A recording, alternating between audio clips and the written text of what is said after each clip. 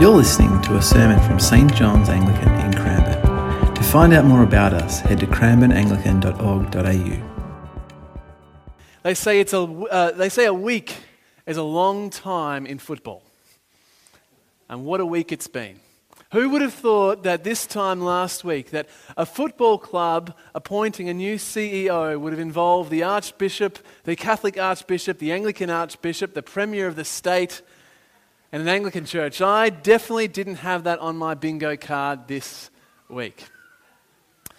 But for those who are unaware, let me recap the week's events. On Monday, the Essendon Football Club appointed a new CEO, Andrew Thorburn, to be their CEO, and almost immediately his position was under pressure because of his links. He was the chairman of the board of City on a Hill, an Anglican church. And particularly two sermons were pointed out, one from 9 years ago and another one sometime between now and then, talking about abortion and same-sex marriage and what a Christian response might be to those issues. And that created quite a clash. You might have heard the Premier of our state come out and call the views expressed as absolutely appalling and unacceptable. And within 24 hours, Andrew Thorburn was placed under immense pressure enough to resign from his position. So it's been quite the week. But City on a Hill aren't a particularly controversial church. They are a church. They're an Anglican church. They're part of the Anglican Diocese of Melbourne. They hold to fairly Anglican beliefs. We might express them differently, and I dare say Sam and I might say different words when we talk about it, but they hold fairly in-bounds Christian beliefs. They might be controversial opinions, particularly in our culture at the moment, but they're not particularly controversial beliefs theologically. To believe that we are pro-life, we want to be for life, that marriage is between one man and one woman. So the question on my heart is, if that's the witness of the church, that I would suggest that the church has believed that for 2,000 years, something along those lines, that I might express the same things. Well, is a church like ours next? Is a church like ours next in the firing line? What does that mean for us as Christians who might hold to not controversial but conservative opinions around abortion and same-sex marriage? What should we live? How should we live in this culture where there seems a growing gap between Christians and the culture around us, and that's creating conflict? What should our attitude be? Should we bury our head in the sand and just hope that all the controversy and the hullabaloo passes us by? Should we retreat to the hills? Should we make a modern monastic movement and just completely remove ourselves from the culture around us? Should we go on the offensive and put all our time and energy into the culture war, hoping that we can get some power and influence and reshape the society around us in our image? And what on earth does all of that have to do with David and Saul? Well, as Sam said, we believe at this church that the Bible is God's word, and that's useful for correction, for teaching, reproof, and rebuke. And so that as we open up God's word, it speaks to us. And I was struck this week preparing that as we open up God's word, 1 Samuel 24, that it was speaking to us. And so I'm going to pray for us this morning that God would illuminate our hearts and our minds, and then we're going to jump in and see what God's word might say to us this morning. So let me pray. God, we pray. Words are just words. We need your Spirit. So God, we pray that as we preach, that as we open up your word, as we sing this morning, that your Spirit might come and fill our hearts, that we might be built up in you, encouraged and invited to see you for the glory and beauty of who you are. God, we pray that you might speak to us this morning in your word. We pray in the precious name of Jesus. Well, it might have been a big week in football. Let me grab my pointer. It might have been a big week in football, but it's also been a big couple of weeks in the life of David. Last week we heard that David has accomplished a great victory. He's defeated Goliath, the great enemy, the great champion of the Philistines. And since that moment, things have only got better for David. He's been sent out by King Saul. He's accomplished all kinds of great victories and been appointed as a military commander. He marries a princess, one of Saul's own daughters, and it seems like everybody loves David. Except that is for one man. An increasingly moody, an increasingly angry, an increasingly jealous King Saul doesn't like David very much at all. In fact, we read in 18:12 that the Lord had left Saul and was David, so Saul was afraid of David. And one chapter later, Saul spoke to Jonathan, his son, and all his servants that they should kill David. An increasingly moody, an increasingly angry, an increasingly jealous Saul has decided that David is his enemy and that he should be done away with. And so what we read in the next couple of chapters is this back and forth between Saul plotting the downfall of David and David escaping. Saul planning the assassination of David and David escaping until we come to 1 Samuel 24. So let's dive in. When Saul returned from following the Philistines, he was told David is in the wilderness of En-Gedi. And Saul took out 3,000 chosen men out of all of Israel and went to look for David and his men in the direction of the rocks of the wild goats. He came to the sheepfolds beside the road where there was a cave, and Saul went in to relieve himself. But David and his men were sitting in the innermost parts of the cave. And the men of David said to him, "Here is the day of which the Lord said to you, I will give your enemy into your hand, and you shall do to him as it seems good to you." Saul has been pursuing David through the desert. He's got some intel about where he might be. And yet he walks into the cave unguarded. His troops are outside, and David's men say to David, "This is your chance. This is the moment. God has delivered him into your hands. Here is the day of which the Lord has said to you, I will give your enemy into your hand. You shall do to him as it seems good to you." Well, I can think of a few things that it might seem good to do in that moment. Except God actually never says that. God never says to David, "I will give your enemy into your hand." The closest that we have is in chapter 23, where God says to David, "I will give the Philistines into your hand." Saul's not a Philistine. It's close. But it's not really, is it? There is a pressure that comes when we are placed under pressure. Sometimes we feel the need to twist God's words to suit our own agenda. We see this in some really obvious examples, particularly in America. I'm thinking of when President Donald Trump was appointed, that many Christians would quote the Psalms and say, "Let the trump sound." It's like, not really what that passage is about. But it's also in less obvious ways that we would twist God's word to suit our own beliefs, our own thoughts, our own actions. We would justify ourselves by twisting God's words. Except that's not the mark of a mature Christian, is it? That's the mark of a child. How many of us have heard a child say before, "He started it. You should have seen what she said first." That actions are justified by what others are doing to us. That's not the mark of a mature Christian. The way that we live matters, even under pressure. We are called to live a Christ-like life, a life under God's word, obedient to him. And I understand that whilst many of us, most of us probably won't ever be called a bigot by the Premier, we all will face opposition because of our faith. We all will be placed under pressure because of what we believe. It might be the kind of pressure that comes when you go to after dinner or after work drinks. It might be the kind of pressure that comes when you're in a dating relationship and your partner wants to go further than you're comfortable with.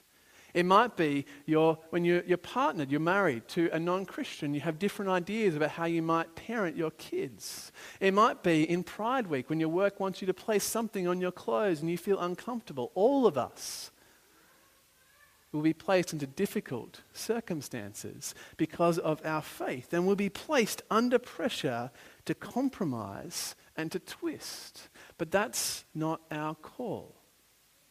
The call, regardless of what pressure that we face, is not to compromise on God's word, not to twist God's word, and neither to fall into anger or defensiveness or bitterness. You know, I love what Peter says about Jesus. When describing Jesus in the way that he responds, it says this: he committed no sin and no deceit was found in his mouth. When he was abused, he did not return abuse. When he suffered, he did not threaten, but he entrusted himself to the one who judges justly. That's the heart of Jesus, but that's also the heart of David in this passage. His men around him are telling him, this is the moment, you can get your enemy. And David says nothing. He doesn't clap back, he doesn't argue, he doesn't threaten. He entrusts himself to God. I can imagine that he would have faced great pressure to twist what God had said to him only a chapter previous, to get what undoubtedly would have relieved a lot of pressure on him. But instead of twisting God's word, he trusted what God's words actually said. Let it be same as us. But the passage goes on. The men of David said to him, here is the day of which the Lord said to you, I'll give your enemy into your hand, and you will do to him as it seems good to you. And then David went and stealthily cut off a corner of Saul's cloak. Afterwards, David was stricken to the heart because he cut off a corner of Saul's cloak.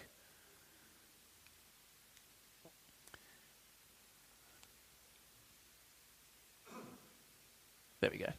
He said to his men, the Lord forbid that I should do this thing to my Lord, the Lord's anointed, to raise my hand against him, for he is the Lord's anointed. So David scolded his men severely and did not permit them to attack Saul. Then Saul got up and left the cave and went on his way. It's a bit of a strange part of the story, isn't it? David's men say you should kill him. David doesn't kill Saul, instead cuts off a corner of his robe, and yet David's immediate response is to be stricken to his heart. Saul, who's told multiple people to assassinate David, to kill him, to do away with him. And instead of harming him, David just cuts off a corner of his cloak. What is going on? Well, in the story of 1 Samuel, robes matter.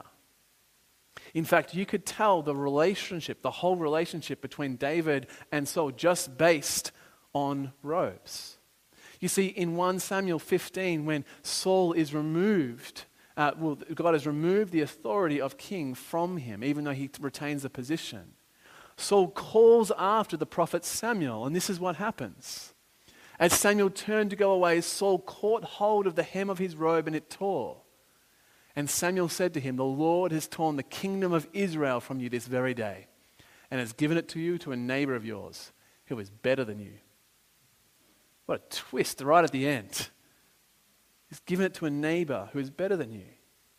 Saul's own son, Jonathan, a couple of chapters later, gives his robes to David to indicate that the line of Saul will not continue, but the kingdom will go to David. And so when David cuts off a part of Saul's robe, he is fulfilling the words of Samuel 9 chapters earlier.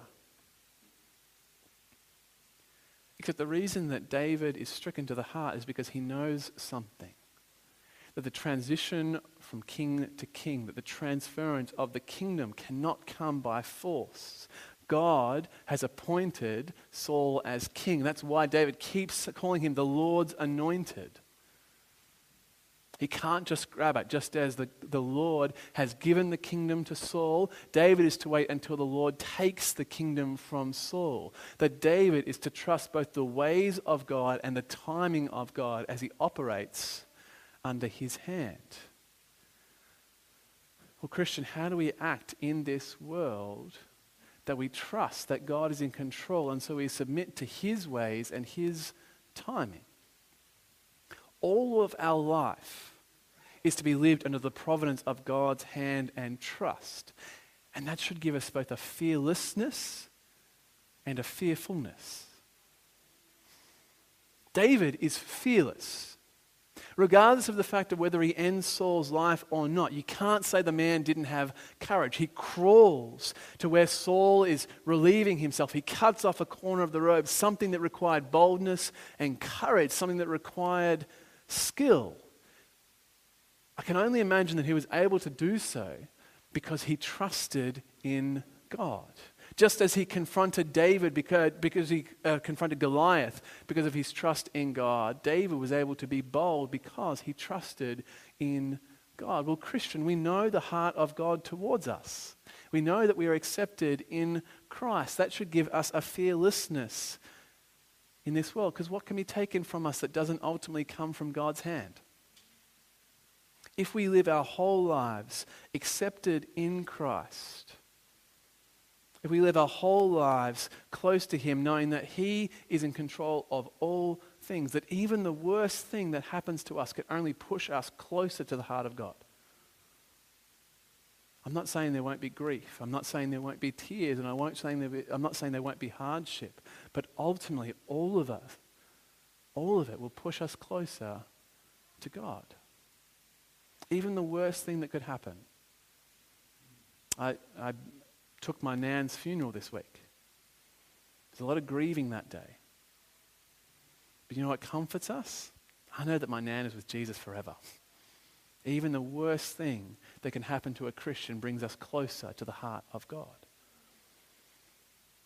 But should we just be fearless all the time? No, because we balance our fearlessness with a fearfulness of sorts. That all of our life will be lived in accountability to God, that there will come a time where we will come before the Lord and give an account of our lives. Jesus says every idle word, every careless word will be given an account before the Lord. And so we don't just do whatever we want. We live our whole lives knowing that we will give an account to God. Does that describe you? Do you live your life knowing that you will give an account before God? Do you live your forgiven, accepted in Christ, redeemed life knowing that you will give an account for the way that you lived? That should sober us up pretty quickly. It invites a humility, doesn't it? Whose acceptance am I working for? Whose approval am I living for? Knowing that all of my life, my forgiven, accepted, redeemed life is lived before the Lord God, who knows the end from the beginning, and I'll give an account of my life. But the story continues. David rose up and went out of the cave and called after Saul, "My Lord the king." And when Saul looked behind him, David bowed with his face to the ground and did obeisance. David said to Saul, "Why do you listen to the words of those who say, 'David seeks to do you harm'? This very day your eyes have seen how the Lord gave you into my hand in the cave, and some urged me to kill you, but I spared you. And I said, I will not raise my hand against my Lord, for he is the Lord's anointed. See, my father, see the corner of your cloak in my hand. By the fact that I cut off the corner and did not kill you, you may know for certain that there is no wrong or treason in my hands.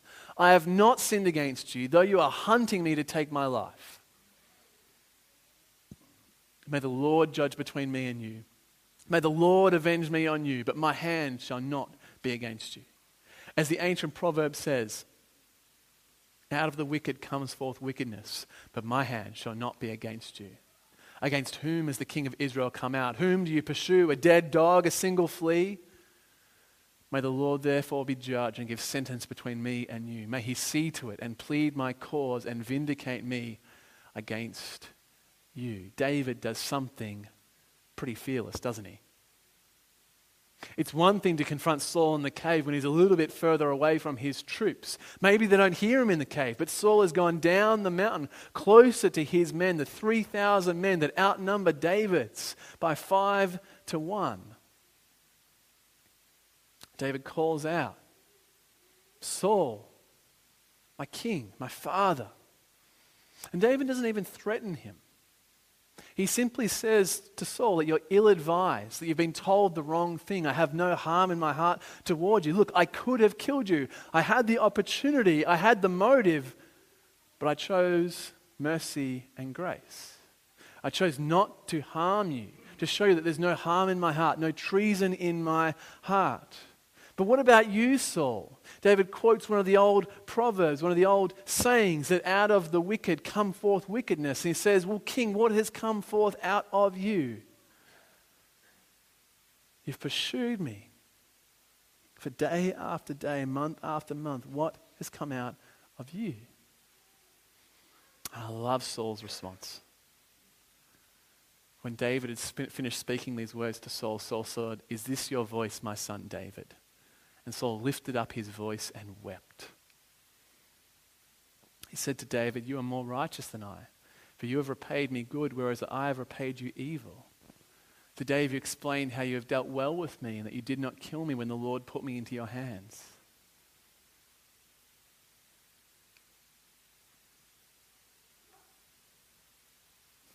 Next slide. I'm going to put this down. Let's go to the next slide. For who has ever found an enemy and sent the enemy safely away?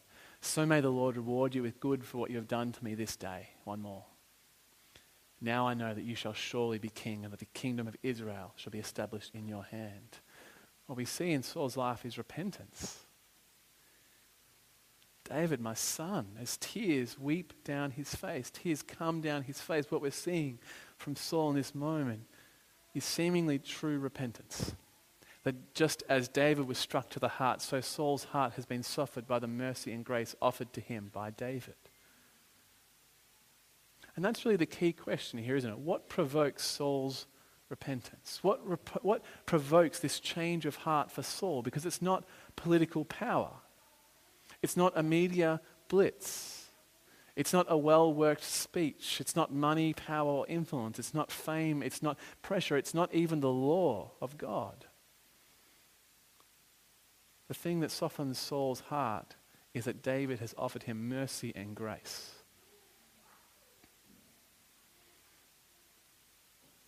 Saul has appointed himself as enemy of David.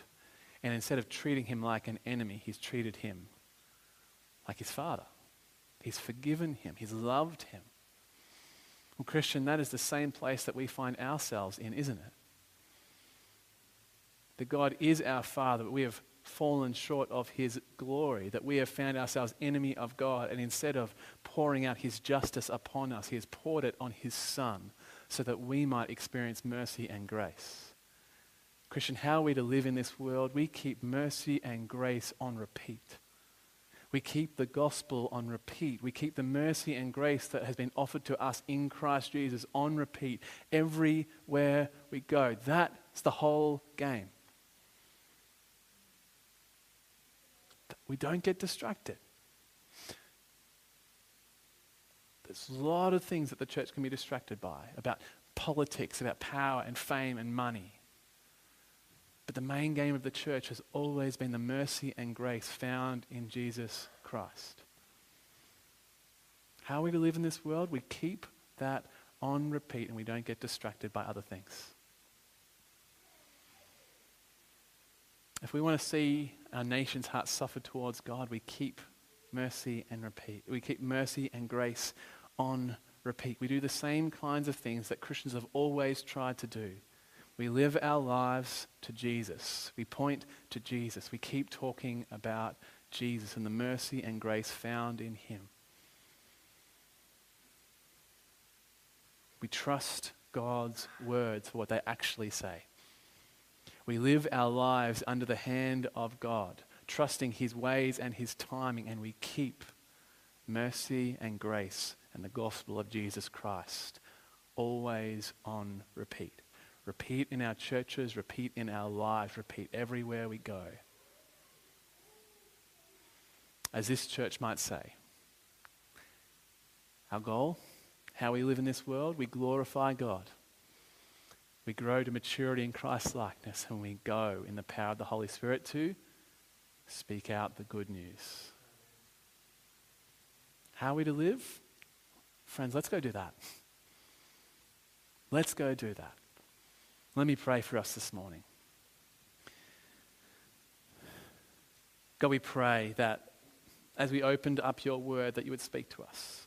My words are just words. They're nothing without your Spirit. And so I pray, God, that you would open up our eyes and ears and hearts. Make us more like your Son, Jesus. When we're under pressure to conform your words to the words around us or the desires of our heart, let us hold fast to your word, Lord. When we feel the pressure to move from your ways and your timing, let us trust you, knowing that you know the end from the beginning, that our whole life is lived under the providence of your hand, God. May we trust in you. May that be a deep and abundant trust. And Lord, everywhere we go, may our words be seasoned by mercy and grace. May that be the thing we are known for. Yeah, those people, they believe the gospel. They're on about Jesus. They're on about mercy and grace. I can't get them to shut up about that. God, would you shape our hearts to always keep mercy and grace on our lips? We pray this in the precious name of Jesus. Amen.